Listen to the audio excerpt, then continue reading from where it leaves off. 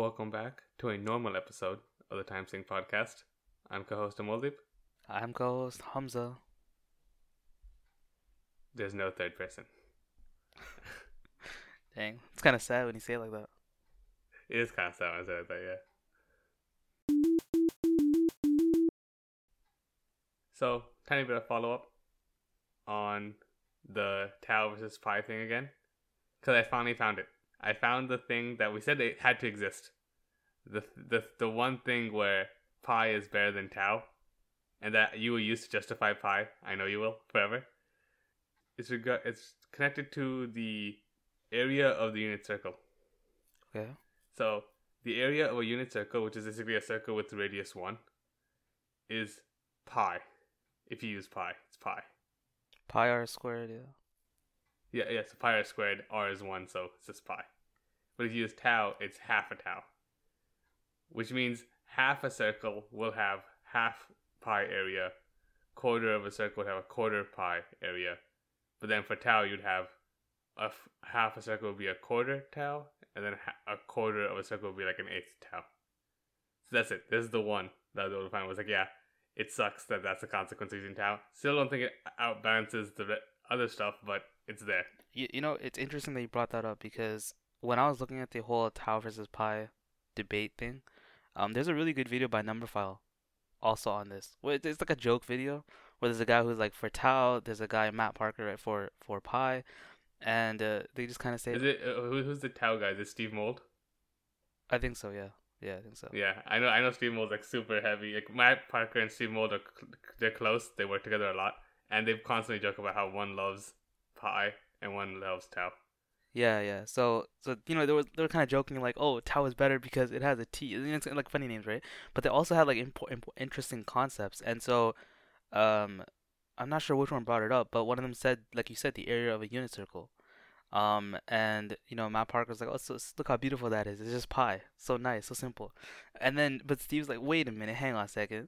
Like even though okay, pi is nice, um, what he claims is that you're missing something when you don't know like there's a one half there. And he claimed that if you use integration on a circle to find out the area of the circle, you get that one half out. You get that one half tau. But if you don't like if you use integration and you get pi out, then you don't have that one half anymore. So you don't know how you got that. So he's claiming that just because you see that one half factor, you know that it's been integrated. And I was like, it's kind of a stretch. A pretty strong stretch. Yeah, but that's another thing that Matt Parker said, which I don't really know because I'm not really in this field. But he said like engineers, they use the diameter to measure I guess circular objects rather than using the radius. I'm like, how are you gonna measure the radius of a circle, right? In the field. That's true. You have to like get the precise center or something. It's like not too much work. Yeah, so in that case, using pi is just, I mean, it's perfect. Otherwise, you're gonna have to divide it by two and then use tau. That's already too many steps. Isn't there a thing that exists that's like I forget what it's called, but it's like it's it's designed so that if you measure something's diameter, like it's a tape measure essentially, but it's calculated and marked in such a way that if you measure something's diameter, the tape measure reading will give you its circumference. Oh wow, cool. But I feel like it's a pretty clever, useful thing to have. Like if you're like, oh, I need to know what the circumference of this object is, but for some reason I can't get the tape measure to go around it. Especially if it's, most tape measures are like that stiff kind of thing. So you just measure the diameter, and then boom. You just look at the tape measure and you know that this is the circumference. Yeah, that's pretty useful. Also, we're talking about this, how this pi and tau thing, it's most part completely useless. It doesn't really matter, right? But I still believe that we could, as a society, shift over from pi to tau. Like, it's possible, right? Then there's, like, other people who argue, like, we should switch from a base 10 system to, like, a base 12 math system. Yeah. And I'm like, there's no way humans will ever be able to switch over to that. It's Whoa, impossible wait, to get. hang on a second. Cause you told me yourself like, weren't like what is it, the Babylonians or something that were base 16 or something like that? 60, yeah. 60. Okay, so like that means in history some civilization had base 60. So I mean, it's possible, right? It's possible when, like, you are a single nation or a territory that uses it, and someone bigger and with a stronger army comes over and forces you to go otherwise, yes. So unless aliens come to Earth and demand we use base 12, then share. No, no. Like if there was one civilization ruling all of the world, which is it happened in history, right? Or sort Has of. it? Well, okay, okay. Like really big amounts of nations ruled everything, right? Like they own lots of land. Like it's possible that that land will then just say you got to use base 2000. Like it's got to go with it now, and it becomes a standard. I guess, yeah, in that case, I just don't imagine that happening. Like, a country being able to take over large swaths of land anymore. That's not. Oh, It doesn't no. seem like a thing that happens anymore. Whoa, dude, that's like it's super recent in history. Like maybe like 100 years that hasn't happened. Like, right? Yes, that's true. Like I don't know. I just don't expect that to be the thing that they fight for. No, no, Like they're that not being going on to. the. They're not going to fight for that, but I just feel like because most humans, especially most in this modern technological era, like the countries are in the technological era, they use base 10. So when a nation decides to take over the world, they're gonna be base 10 people they're gonna be like, all right, we're gonna switch everybody, including ourselves, to base 12. It would have to be like some third party that no one saw coming that's been using base 12 already that suddenly grows in power exponentially no, no, no. and then decides to. You're thinking. No, I'm thinking very simply. Okay, like there's a big boy company, a big boy country that starts taking over other nations, gets bigger and bigger and Mhm. bigger, and once they get really big, they're like, yeah, they're just within themselves. They decide, you know what, 10 is nice, but how about base 11 would be really great, cause of whatever reason, It wouldn't be, but okay. whatever, and then. Because they decide that they decide, okay, now this is gonna be the standard. I can totally see that happening. Like people, like countries make laws like this all the time, right? That's how you have the metric system versus the imperial system, and et cetera, et cetera. Why, like USA uses the imperial system? I guess they still use metric like in scientific stuff, but it's an imperial kind of place. It's kind of like why would it just seems weird that one country uses that versus the rest of the world, but they do. I can see it happening. Is what I'm saying. I cannot even imagine it happening. Like I said, Pi versus Tau, I can see it happening. Like, enough people care and believe it's better, so they switch over, and that spreads slowly over time. I can see that happen. I just can't imagine something as basic and like low level as the way our counting system is represented being able to change. I can see it happening easily. Languages have gotten changed. That's like super basic, but that's changed easily. Well, that's because languages change on their own. You leave a language alone long enough, it changes on its own. Okay, well, what do you mean by its own? Like, Math doesn't typically do that. typically, that doesn't mean it doesn't have to, right? I'm not talking about like the I don't even know. usual. I don't even know if it ever has, honestly. Well, okay, I'm sure it has, dude. Like, come on, different notations, different like different countries use different like I mean, I guess technically you're right. It did happen. We went from like Roman numerals to Arabic numerals that we All use right, now. then So there you go. I never thought about it. Like, I was reading a book a while ago, and they talked about the counting system in there. The what? The counting system, like the way Oh, we the Arabic numerals compared to like Greek and Roman numerals. I never thought about it, but the thing that makes them so good is that anybody can use them as long as you know how. If you know how to add digits from 0 to 9, you can that skill carries over to as large a number as possible. And that's something I never thought about before. Like with Roman or Greek numerals, like every number you just have to like do it a new way to solve it. Like if you had to subtract numbers in Roman numerals, you would like have to just have that skill. Like I can subtract numbers in the hundreds with numbers from the tens, but that says nothing about whether I can subtract numbers in the thousands from with numbers from hundreds. Whereas with Arabic numerals, which once it's weird that's called Arabic because they're from India, but whatever. Arabic numerals. well, so do they have nothing to do with Arabic stuff at all then? Well, like I think Because they look very similar to Arabic numbers. they do, but I think they started in India and then moved over to Arabia and other countries around there. And it just reached like Europe through Arabia, so that's why it's Arabic numerals. Says like the Wikipedia says they were modified into Arabic numerals later in North Africa. So developed by Indian mathematicians around 500 AD, but then they were modified, and then Fibonacci used them in Europe, and then they got really popular. Fibonacci didn't check that name, but all right. Yeah. The Arab mathematician Al-Kindi.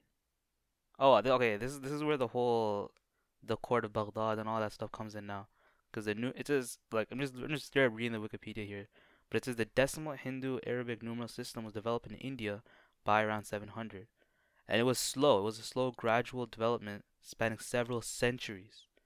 But blah blah formation of zero. Then it says the numeral system came to be known to the court of Baghdad, where the mathematicians such as Al-Khwarizmi, it's like a really famous guy. I don't really know how to pronounce his name though, whose book on the calculation yada yada yada was written in 825 in Arabic, and then the Arab mathematician Al-Kindi wrote 4 volumes, etc., etc., and their work was responsible for the diffusion of the Indian system of numeration in the Middle East and the West. So it got popular, and then it got expanded to be using fractions and etc., etc., decimal points. So Like I know the shapes have changed over time. Like what we call a 1 versus what was initially a 1. yeah, for sure. I think 2 is one of the ones that like, has been like it's like untouched. For some reason 2 just stuck. There's also Punjabi numbers, like numerals, that are strikingly similar in some places and drastically different in others. Like 1, you could guess that's a 1. 7, you could guess was a 7. You wouldn't guess what 4 is, because 4 looks like what we call an 8. Oh, in Punjabi? Yeah, it's an 8, but like if you didn't finish the loop on the top, that's what a 4 looks like in Punjabi. You know, it's funny because the 3, or sorry, no, the 4 in Arabic and in Urdu. Arabic and Urdu have like the same numbers. It's very similar. It's not exactly the same. But the 4 in, what language am I talking about here? The 4 in Urdu. Hang on, I gotta check this out. 4. You gotta fact check yourself. I gotta make sure. Hang on, am I crazy? 1, 2, 3. We reached the fact checking part of the podcast, but we try and fail not to look like idiots. Oh, let me just look at these images. Oh yeah, okay. Sorry, it was my bad. Yeah, see. Here's the thing. I always get Arabic and Urdu letters confused or numbers confused because they're so similar except for like 2 differences. But anyways, yeah, it looks like in Arabic the 4 looks like an E or like a flipped 3. You see? A flipped 3. Yeah, like imagine the 3, but then you flip it on its Like mirrored, you mean? mirrored. Yeah, kind of mirrored. Oh, okay. I see it now. I can see it. Yeah. So it basically looks like an E. You can like an E. Oh, like a curved capital E. Curved capital Okay. E. That's what a 4 is in Arabic. Okay. So I just thought that was The thing is, that looks a lot like that. Sounds a lot like the 6 in Punjabi numerals. Oh, okay. It's the exact same thing, but you have like you put like a loop on top. So it's like a little loop, and then you do the 3.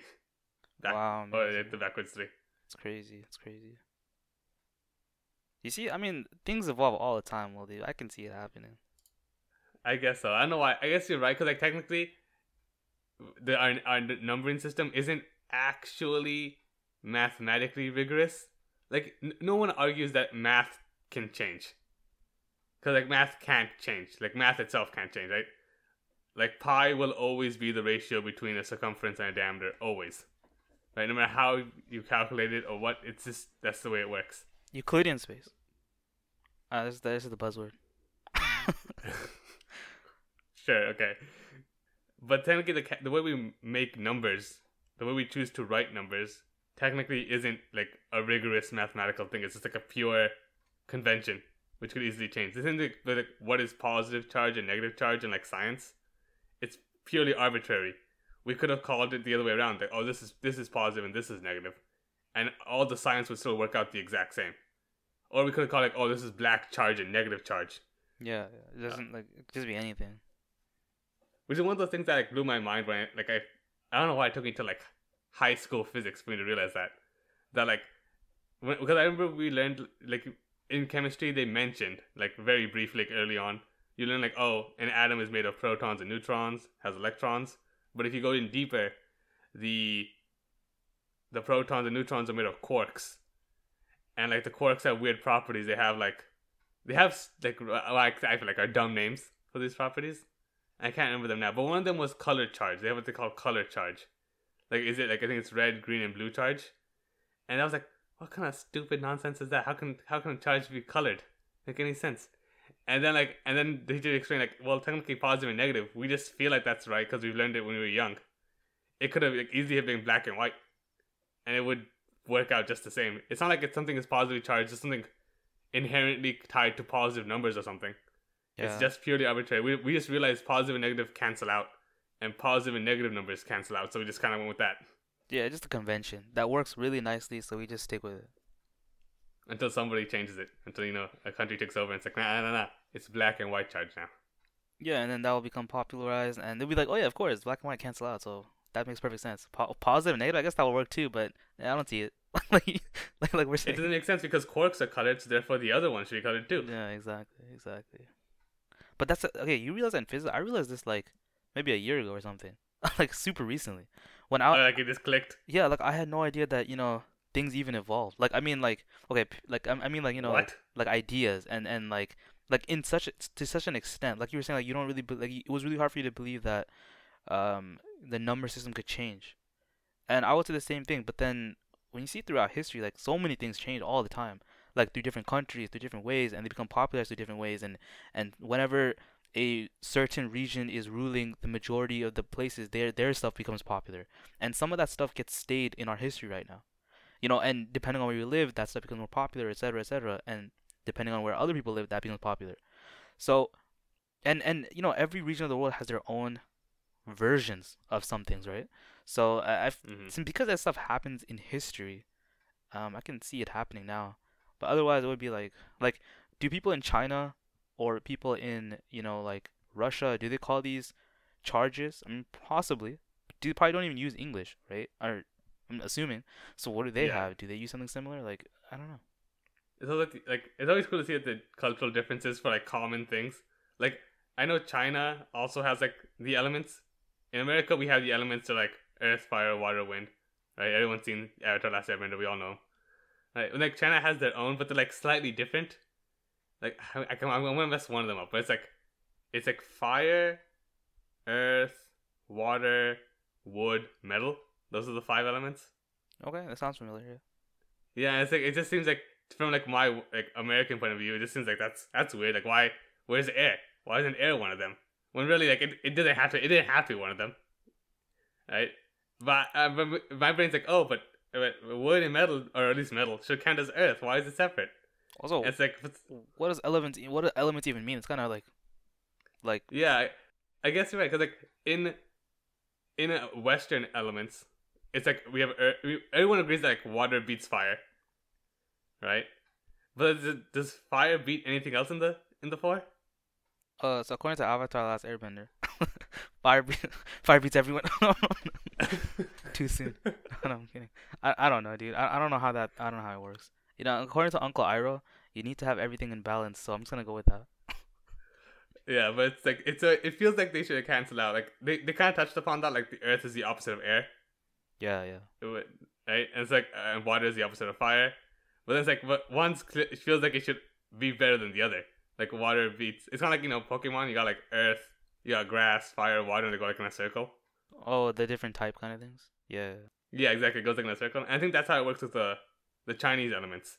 They go in a circle where like this beats that one beats that one. It goes like in a full loop. And it doesn't happen with our elements.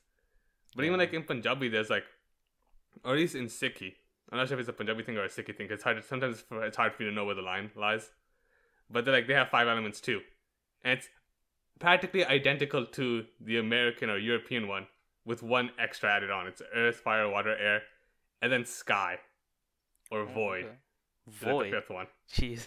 I refer to it as void because that's why the way it's described. That's what I think of.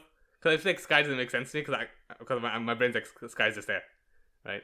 Unless you're talking about space, in which case you're talking about void, the nothingness between everything. Wait. Sky's Right. just there. Yeah, air's just there too. Like Earth is just there. What does that mean? Like I mean, technically you're right. None of this means anything because it's all atoms. you're saying it's like it's not special enough to be called. Yeah, because like when I first heard like, oh, it's earth, fire, water, air, sky, I'm like, nah, sky is just air. I don't believe it. Oh, okay, I see. Sky should be part of air. If it wants to be separate, it has to have a cool name and like something objectively different. Maybe like atmosphere or something. I don't know. Yeah, so that's why in my head like, oh, it's void. It's like the gap between stuff. That's pretty cool. Yeah.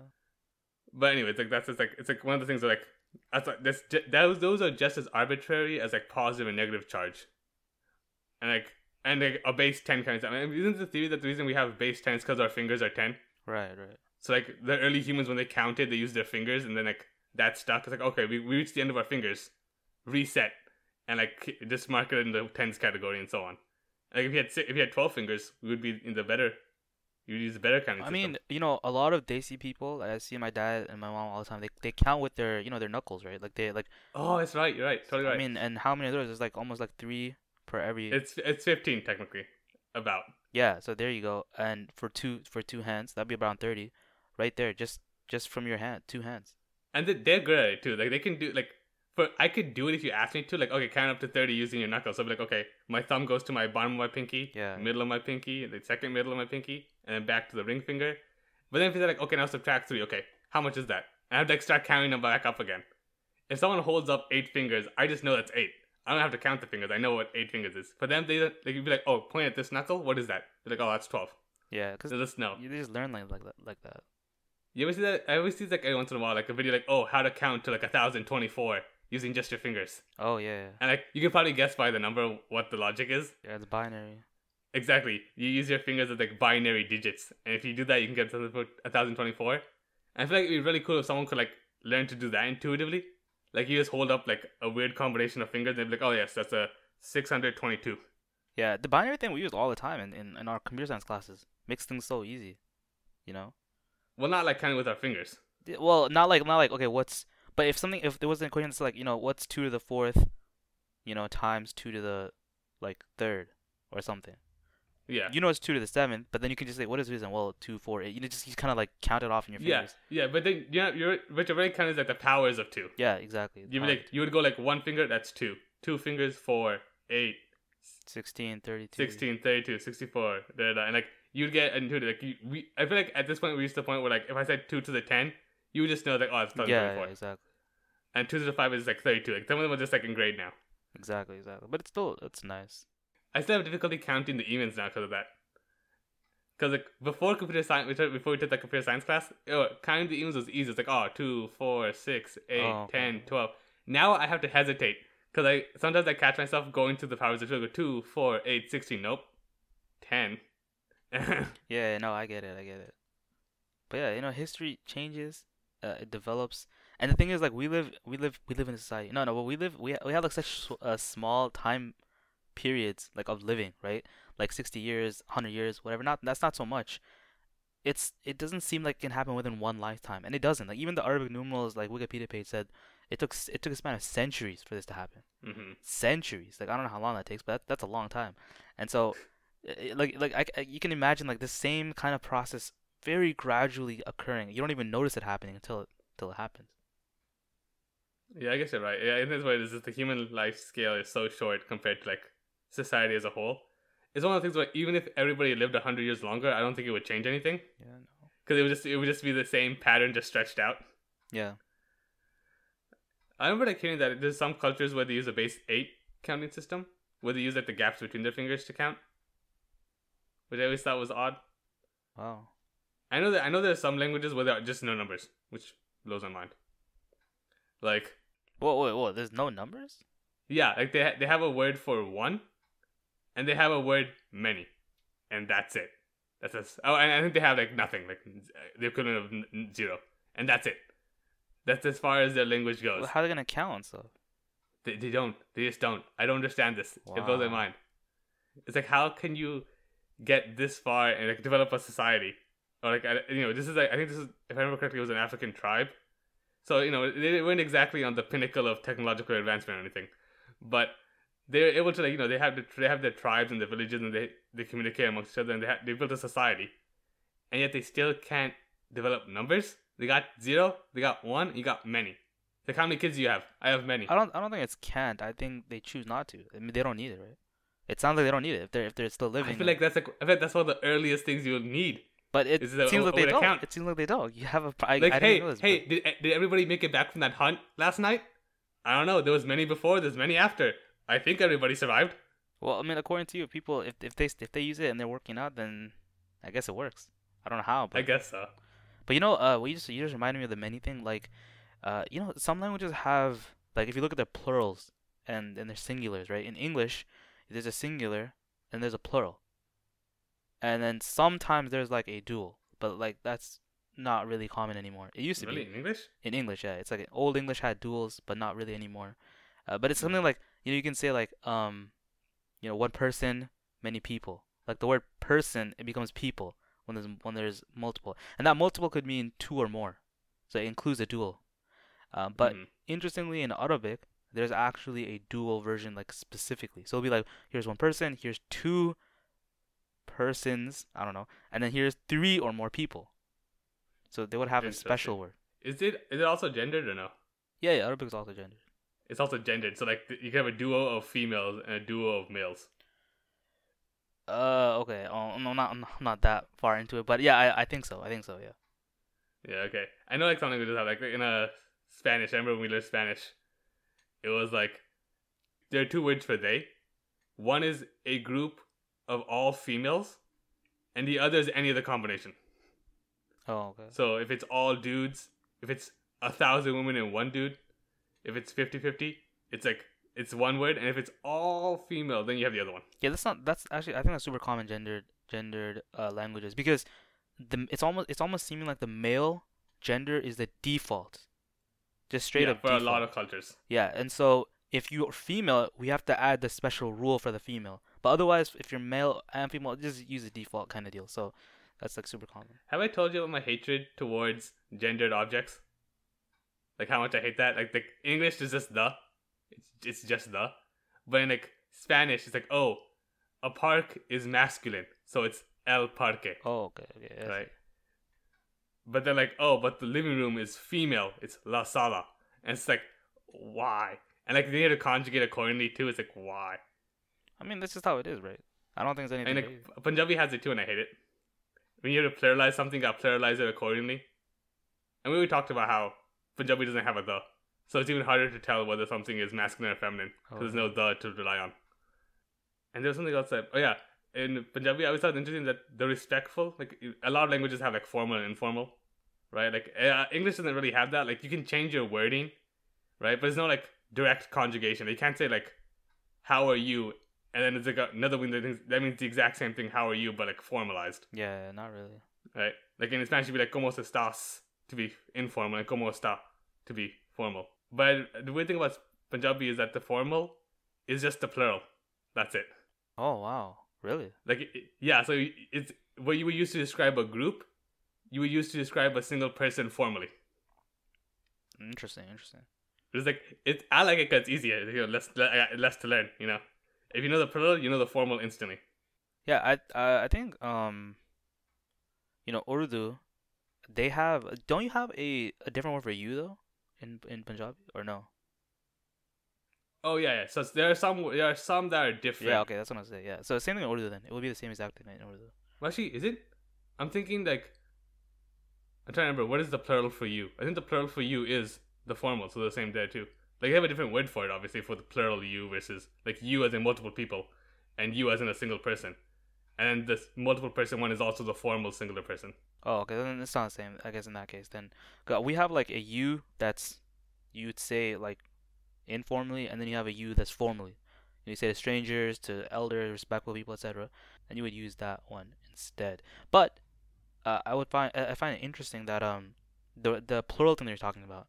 I think Arabic has something like they have like the royal plural or something where you use it for like royalty will use a plural. And I don't know if Urdu has specifically, but I know that my dad he said his grandpa when he used to wait, sorry, my grandpa, so my dad's dad, when his my god, I'm trolling. When my grandpa used to talk, he used to say stuff like in the plural. So he wouldn't say like I am doing this. He would say we are doing this to show himself doing it. It's kind of like I have the authority here or something. I've heard this before. Like, even in English, they say, like, the royal we, Yeah, yeah. right? Like, when I say we, I mean I, but it's the royal we, therefore. Yeah. But I remember my dad telling me, I think this is a similar thing in Hindi. And I remember it blew my mind. There was a famous actor who refused to ever use the I. He always would refer to himself as the royal we. Wow. And like, of course, like as an actor, that limits the roles you can play. Like I guess this guy just refused to play like. Oh, even during acting? Yeah, even when he was Oh acting, he wow. refused to. Jeez. So if the script has it where he says I, he would say the we. And like depending on the character you play, it doesn't really you can't really make sense. Like you have to be a distinguished person, I guess. Yeah, You'd always yeah. have to play those characters. I always find it weird when like man, that's a fragile eagle. That's all I'm saying. Well, I don't know. Was there a reason for that, or just because like he's like, no, no, no, I'm the big boy here? That's it. That's exactly what it was. It's just like I'm the Wow. big boy. It reminds me of like how like Vin Diesel and The Rock, they in the Fast and Furious movies, they in their contract they have it so they can't lose a fight. Really? Yeah, the contract like I forget like at what point did this become a thing. Like I assume early on in the first couple movies when they weren't that famous, that wasn't a thing. But now we reached the point where in their contract they can't lose a fight. The worst they can do is tie. Which is why whenever they fight the main villain like early into the movie or halfway through the movie, it always ends up with like a tie or like some nonsense that has to stop the fight. They never lose the fight against the villain. You know, I've never watched a single Fast and Furious movie, so I don't even know what the premise is, to be honest. Really, you haven't watched it started off as like reasonable, like heist driving movie, and now it's just like whatever goes, you know. Yeah, they're up to like what 10, 11, something like that. Crazy. I think 9, 10 if you include the spin-off. Oh, okay, that's crazy. I don't know how they made that many movies of this. That's the thing. Like if you watch the first movie, like the most impressive, like dangerous stunt they perform in that movie, and it's literally like they have like a build up, and the character like looks at the truck, looks at the car, and like debates whether to do it. Is that he drives underneath a big rig, like between the tires of a big rig. Oh. That's like the biggest stunt of that movie. And now if you watch a movie, they do that like just for fun.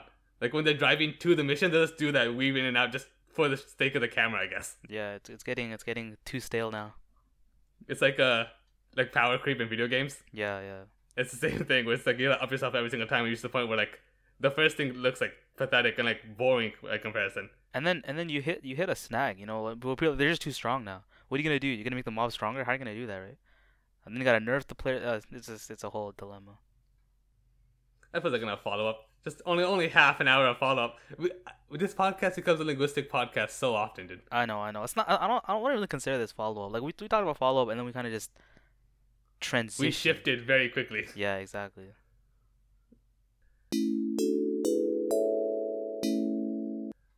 So this technically counts as like another Amoldus story duration, kind of, because I'm gonna read something to you. I want to hear your opinion of it, but it's not really a story, so I'm not sure if it counts. Okay. But I got an email from my local library that they're implementing a new policy. I mean, technically, you could argue that they're getting rid of an old policy, and I wanted to hear your thoughts on it. So I'm gonna like read it out loud.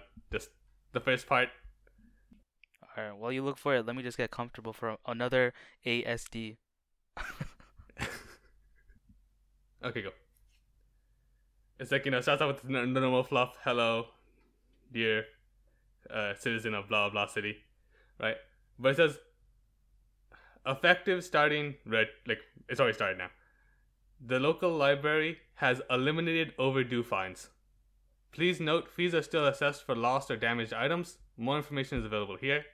You go there, and it says, why did the library decide to eliminate overdue fines? Eliminating daily overdue fines has a number of positive benefits for the community. Libraries that have eliminated daily overdue fines have found A. Library card registrations increased. B. Borrowing of materials increased. C. More library items were returned. D. Students returned to the library to use homework resources. And E. Staff were able to spend more time assisting patrons.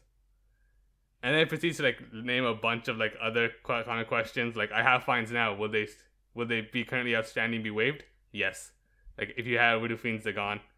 And it's like, oh, what if I lose the book? It's like, oh, that still counts. Like, overdue fines are not billed item fees. They're two separate things. And yeah, are there still due dates? Yes, there's still due dates. Like, you could argue, like, are they even how do you enforce due dates then?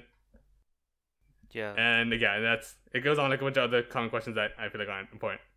But so yeah, what do you think about this? What do you think about this change? Wow. I'm just so shocked right now. I'm just shocked. I can't believe a library would do this.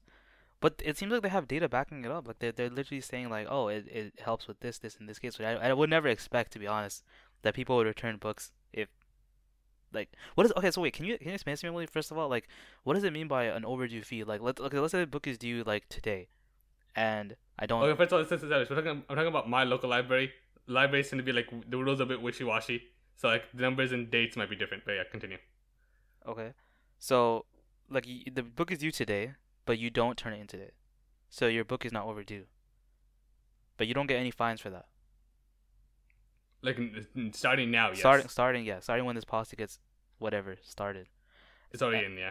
And how long will how do you I guess the point is what if you spend 2 years, 3 years, 4 years? Well, here's the thing. Normally how it works, like in the old library systems. Also, I looked it online. This is a very common thing apparently. Like a lot of libraries have started doing this. Wow. Like it's not hasn't reached the point where it's the norm yet, but it's getting there. And a lot of people have kept them for years now, so it seems to be working. But the way it used to work was that you would check out a book, then if the due date came around and you didn't return it, you get charged like a $1 fee per day. And then after like X number of days, it would I think my local library, I don't really know because I always return books like super early, so you just read them and put them back as soon as I'm done with them. So I never had to actually look into the details because I knew it never apply. But I think it was 30 days. Like after 30 days, they would just lock your account. You would owe the $30 because it's $1 per day, and then after that your account's locked. You can't check out anything or you can't go to the library basically anymore until you either pay back the $30 fine and return the book, or if you lost the book, pay the $30 fine on top of the lost book fee, which is typically pretty much the cost of the book itself. Right. Or I think our library allowed you to if you just bring another copy of the book, we'll accept that too. So that was the old system. Now what they're doing, I think it's the number isn't listed here, but I think it was somewhere where it's it was 10 days. After 10 days of overdue, nothing because there's no fines anymore, they lock your account until you return the book. And so locking means that you can't check out any more books. You can't check out any books. You can't even use library resources like the computers and stuff. It's just the library's just not a place you can go anymore. Then yeah, this is a great policy. I always felt whenever those overdue fees happen, I feel like it's I remember vaguely if you ask them oh, can I just not pay or something, they'll be like, all right, sure. If you return the book, if you actually return the book. Maybe they were just being generous to me when I was a tiny kid when that happened, but I can see this working because if you lock the account, it's basically just stopping you anyways, so it's the same difference really. And I looked more into it, I do some research just because you know that I just love libraries. Right. I find them this fascinating thing of if someone had to try to invent or try to get through legislation the idea of a place where people can just get stuff for free, consume media for free, it wouldn't make it through any system. It just wouldn't happen. I refuse to believe it would happen in the modern era. But somehow it's grandfathered in now. That libraries are a thing that society has, and it's the only thing I consider man, maybe humans aren't a waste of space because libraries exist. Whoa, cut that out, bro. What the heck? That's dark. Listen.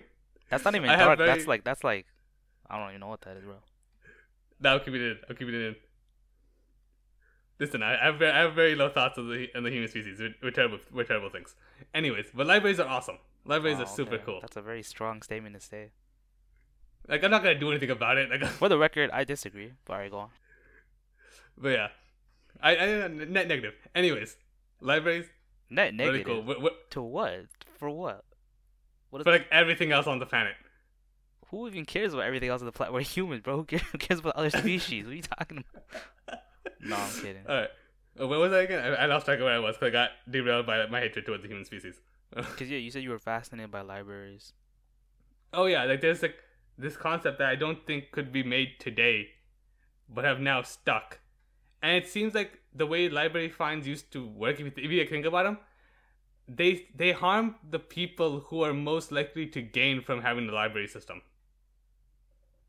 Because the kind of person who would realistically the library is their only way of consuming media would be the people who don't have the money to throw around to go get books and to get movies and stuff.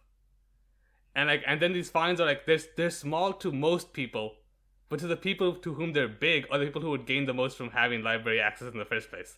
Okay, I think I see what you're saying. Yeah. So I always find that was that was an odd thing, the way the libraries worked. But I also was in the camp of once again, we already established I think humans are net negative. And so I just assumed that, if there's no punishment for not returning them, people would just steal the books, essentially. Just check it out and leave and never come back. So you had to put the fines there to convince people to come back. Well, you could just like you said, you could just lock their account kind of deal.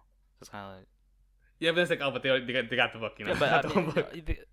but they got the book. Okay, sure, that's just one book or whatever book that they got that they stole, but then they're gone forever.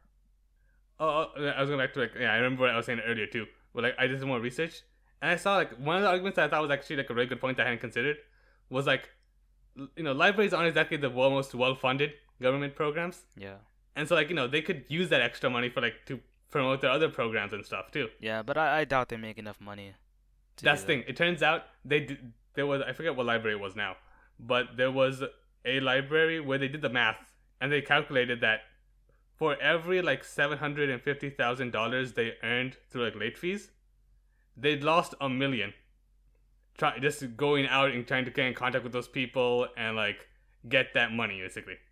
Yeah, that makes So like sense. it's literally net negative. They lost $250,000 every year because of late fees. Yeah, yeah. I mean, I like this policy. I like it. I'll just tell you right now, it's a great policy, great change. Once again, it's still one of those things where like my immediate reaction is like this would never work, but like it seems like it works. It really does seem like it works. I'm just too pessimistic, like we established. Yeah, I think you're a little too pessimistic, dude. They're not every human is a bad person, bro. Not every human is a bad person, but species as a whole. No, disagree. That's all right. Whatever. That's a whole nother topic, though. Yeah, I'm hoping this becomes more and more common to the point where it becomes the norm. Where like if a library has late fees, it's like, what kind of library has late fees? Oh, interesting. You know, I to be honest, I feel like libraries are kind of like a dying breed almost. Where yeah, I don't want to say it like this, but like not a lot of people use libraries anymore. Not a lot of people read anymore, right? Like it's just a fact. I'm curious to know the numbers to that because I feel the same way. Where like my initial instinct is like, oh no, most people don't go to the library anymore. It's like a novelty thing now, right? But like I'm thinking like it's quite possible that that's not the case at all. Like we're just in the group. We're in the group where like we go to the library. That's or like you probably because I go to the library as often as I can because I love libraries. But like most people in the average income range, maybe they're going less and less. But maybe the other groups are going more and more possibly, or like it could like be one of those weird things where like libraries have kind of had like a resurgence recently because of like some reasons we don't realize. Yeah, well, I will say like libraries are definitely great for their programs, like whatever programs they might have, after school programs and whatnot. But A for lot of them have like homework help and like yeah, that kind of homework things. help and stuff like that.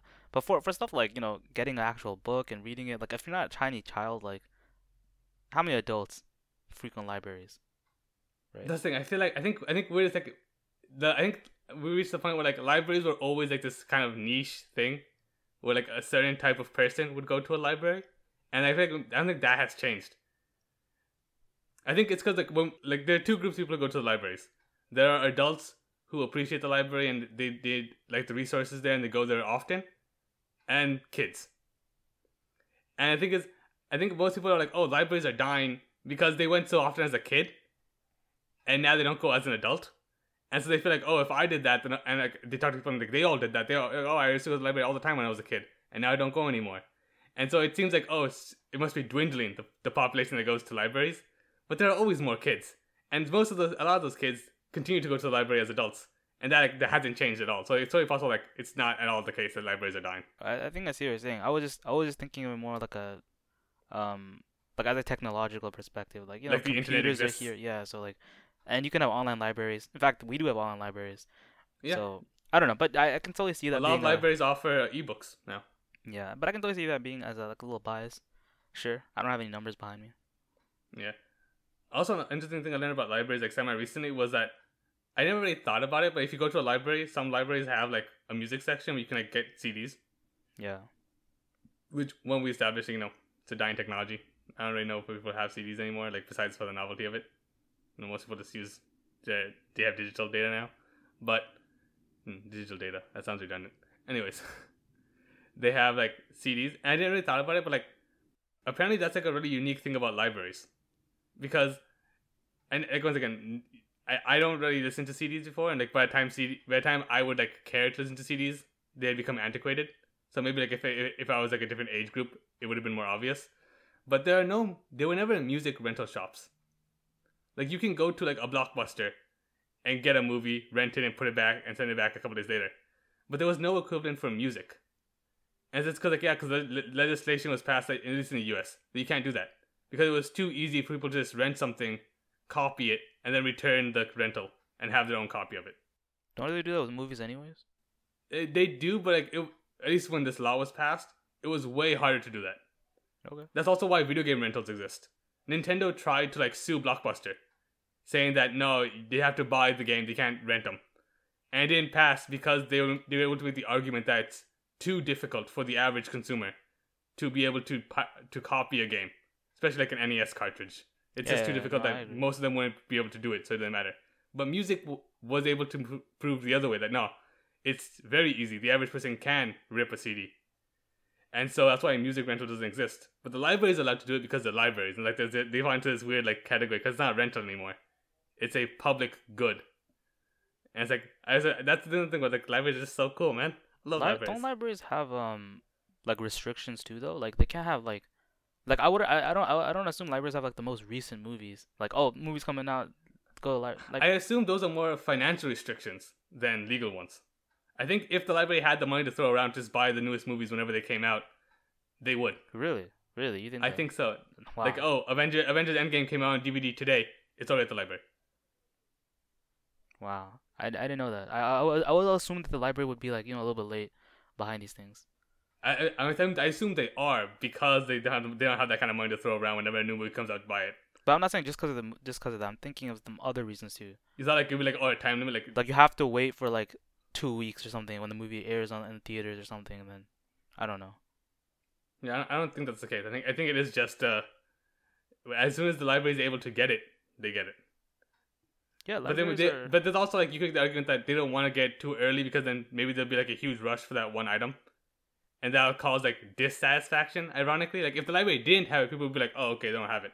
But if they had it, but there were 60 people on the whole list, it would be net negative for the library perception, and so they might choose to wait till the hype dies down a bit, so that people won't rely on the library. If they want to go watch the movie that badly, they can go get it themselves. Yeah, I've been in my local library. I've been holding some books, right? Holding some books, maybe one book, and it's been maybe 2 months now or something, and I've been waiting. And by the way, the book is The Maze Runner, so it's a pretty popular book, I guess. Okay, so it's semi-popular. Okay. And I thought it would be maybe the popularity would have died down by now. They have on the page at least it says they have 8 or 13 copies out of the book, and I'm like, wow. I'm like, do you think this is a COVID thing? No, I don't think so. I was thinking Okay. It was COVID, but then other books that I've held there semi to not that Have popular. Doesn't it tell you what number you are in line? It does, and the number has been decreasing. Yeah, so I have been getting upper, but it's just taking forever. Well, that's because at least for the libraries near me, I don't know how standardized these numbers are, but when you check out a book, it's for 3 weeks. I think it's exactly 21 days, but it might just be 3 weeks, and that's one the same. I don't know why I said it as if it was different. It's 3 weeks, and if something is on hold, you can't renew it. So every person who gets that book, they have it for a maximum of 3 weeks. But most people typically wait till the maximum, unless they happen to read it really fast and they return it right away. Then so I think it should have. Every person. That's not right. Though. It should have been done by then. No, because 2 months. 2 months sounds about right. If it's been 2 months. If there's 8 copies of the book or something, and I'm 13th in the list or something like that now, maybe. It's possible because you have to it's not all 8 were checked out on the exact same day. Plus, we're also assuming that they're returning the books. Yeah, but it's a max of 3 weeks. This exact same thing happened with me when I got the Scott Pilgrim series from my local library. I got books 1 through 5. It's a 6-book series. I got books 1 through 5 really easily. I checked them out. Cause I put them on hold technically because of COVID. You put books on hold and they call you and they come pick it up. So I put 1 through 5. I put 1 through 6 on hold. And the next day I got a call saying 1 through 5 already. And I picked them up because 6 was already checked out. And I was okay, I'll just wait till whoever returns 6 and I'll get 6 when I get it, right? Which kind of sucked because I got through the first 5 relatively quickly and I was just waiting then. And a week or 2 went by and it still wasn't back. I'm oh, that's weird. And so then I called the library, just called the front desk. And I asked hey, is it possible for me to find out when this book is due? Just so I can kind of set my expectations accordingly. And they were like, "Oh yeah, no, that's no problem." So they pulled it up. I could hear click, click, clack on the other side of the line. And then the lady at the front desk just goes, "Oh yes, that book is due August 26, 2020." And it's like, so it's been due for like 6 months now. It's Wow. like, yes, What the heck? yeah, because this is recent. It's like, yeah, the book has been overdue for like 6 months. And so I was like, all right, so I'm not getting that book then. That's it's just not happening. That's But messed up, dude. luckily, California has this system where all the libraries in California, you can rent one from like another library in California. Yeah. It's called like Link Plus. And so it doesn't matter. Like, I know some counties have like this system where all the cities in the county are together as one system, but this is like statewide. I think even Nevada is part of this, where like you can like. Also, it's one of the things where like the cost, the lost fees and the overdue fees are like way higher on these technically compared to like other ones. But for the most part, like you go on the website, you put it in, and whichever library nearby to where you are will just ship the book out to you. You can get it. So that's how I was able to read the 6th book finally. Had to wait a bit of time, but I got it eventually. But do you have to go to like a special website or something for that to happen? Yeah, like I go to my local website, my local library's website, and they have like a page that says, "Oh, Link Plus." And you click that, and it takes you to like their website. It's like a separate system. I should look into that then. Yeah, I feel like most people don't know about that, but also most people don't really care much for the library. But yeah, but so that's why it was like super, I think it's like I didn't know until now. I've heard of it before, but I just thought like, oh, it's just like maybe it's like 5-6 libraries or something. But no, it's like pretty much every library in the state of California, which is insane to me. Yeah, I mean these days, there's also the Kindle, there's ebooks, so cheap these days. It's crazy. But I can see the thing is like libraries are good. Like when I'm talking about libraries for the functionality of like studying there and whatnot. People study in cafes and whatnot. And I'm talking. I'll tell you, you and I spent a lot of times in the library study rooms. Yeah, and there's another issue, right? Like, oh, there's not enough study rooms, or the study rooms are not big enough, or you have a limited amount of time there, blah blah blah, etc. And obviously, university libraries are just much nicer, and they have much more facility. But like, have we ever checked out a book from our university library? Like, I don't know, right? Just. I think we did. You and I did once just to say we did, and that was literally it. It was like day one. It was orientation. We went to the library and we're like, I forget what book. I think we didn't grab like a random book, but it might as well have been random. And we picked it. We checked it out, and then like a couple days later, we returned it, and that was it. Wow. And I think I read it, but I don't remember it. I don't remember what book it was now. So that I don't even remember that. But see, there you go. Like it's like we never really used the library. We probably should have. But honestly, like the thing is, for books or whatever stuff to check out. Also, to be fair, the books at the university library, they're like dense literature. Like most of the books are probably like the latest study on something. Yeah, they're not like Harry Potter. Harry Potter, The Maze Runner. Yeah. Scott Pilgrim, like that. I'm honestly curious to know, like, was there any comics, any graphic novels and stuff, manga in that library? No, I doubt it. Because our high school had it. Our high school had like a small little section with the comics. They might have it because of like just like history of whatever, and they just have it there for that kind of reason. Well, sure, I guess. Because I'm not sure if you know this, but because of COVID, is it still not possible to renew the book even when someone's holding it?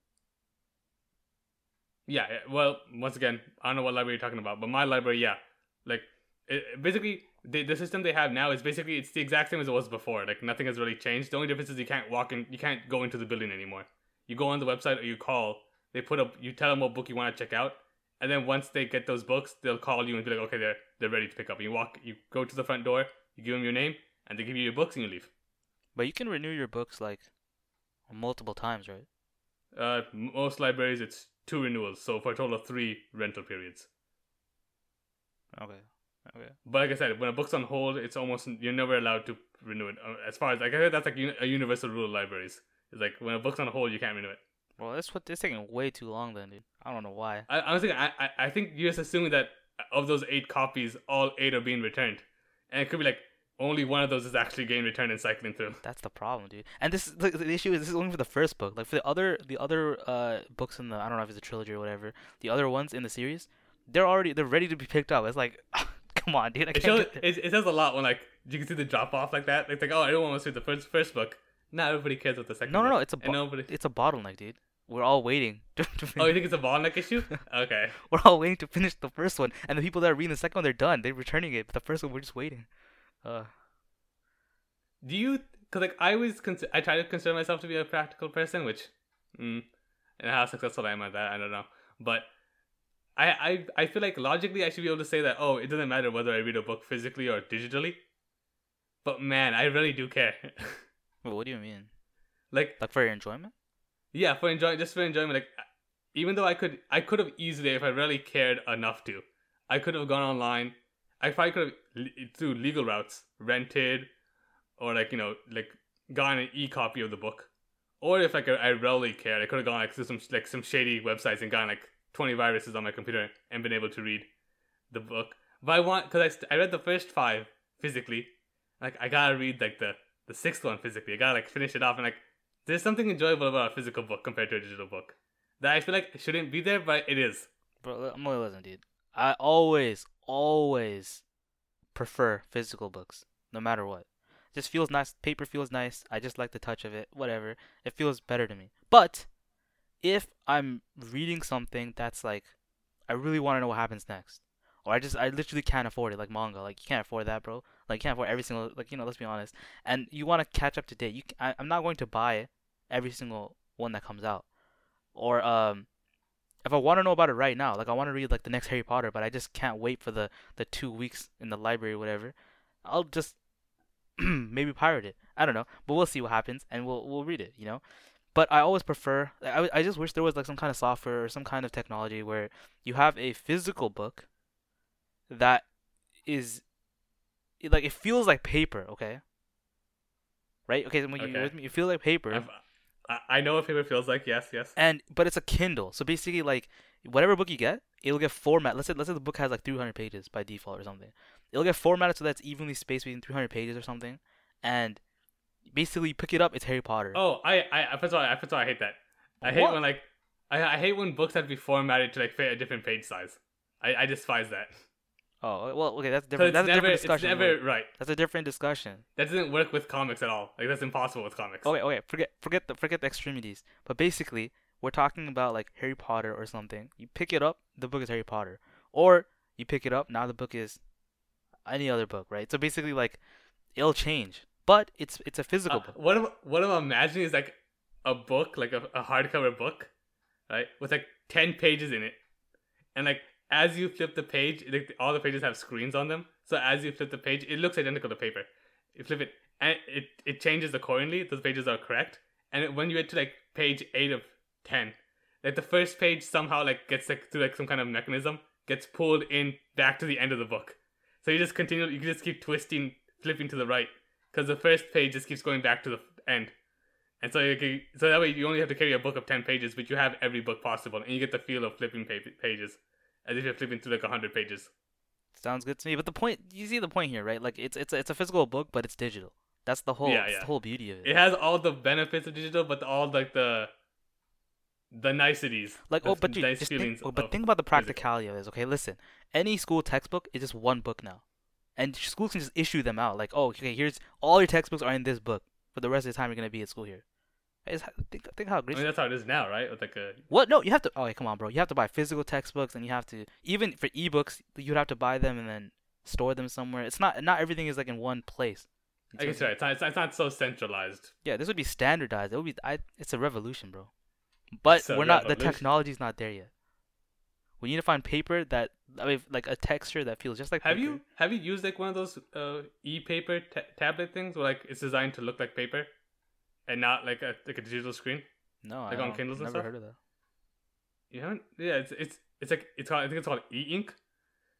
That stuff is impressive. It's incredibly impressive. Like when I saw it for the first time, I'm like, it really didn't feel like I was looking at a screen. Wow. Because like it didn't have like that trademark glow that a screen does.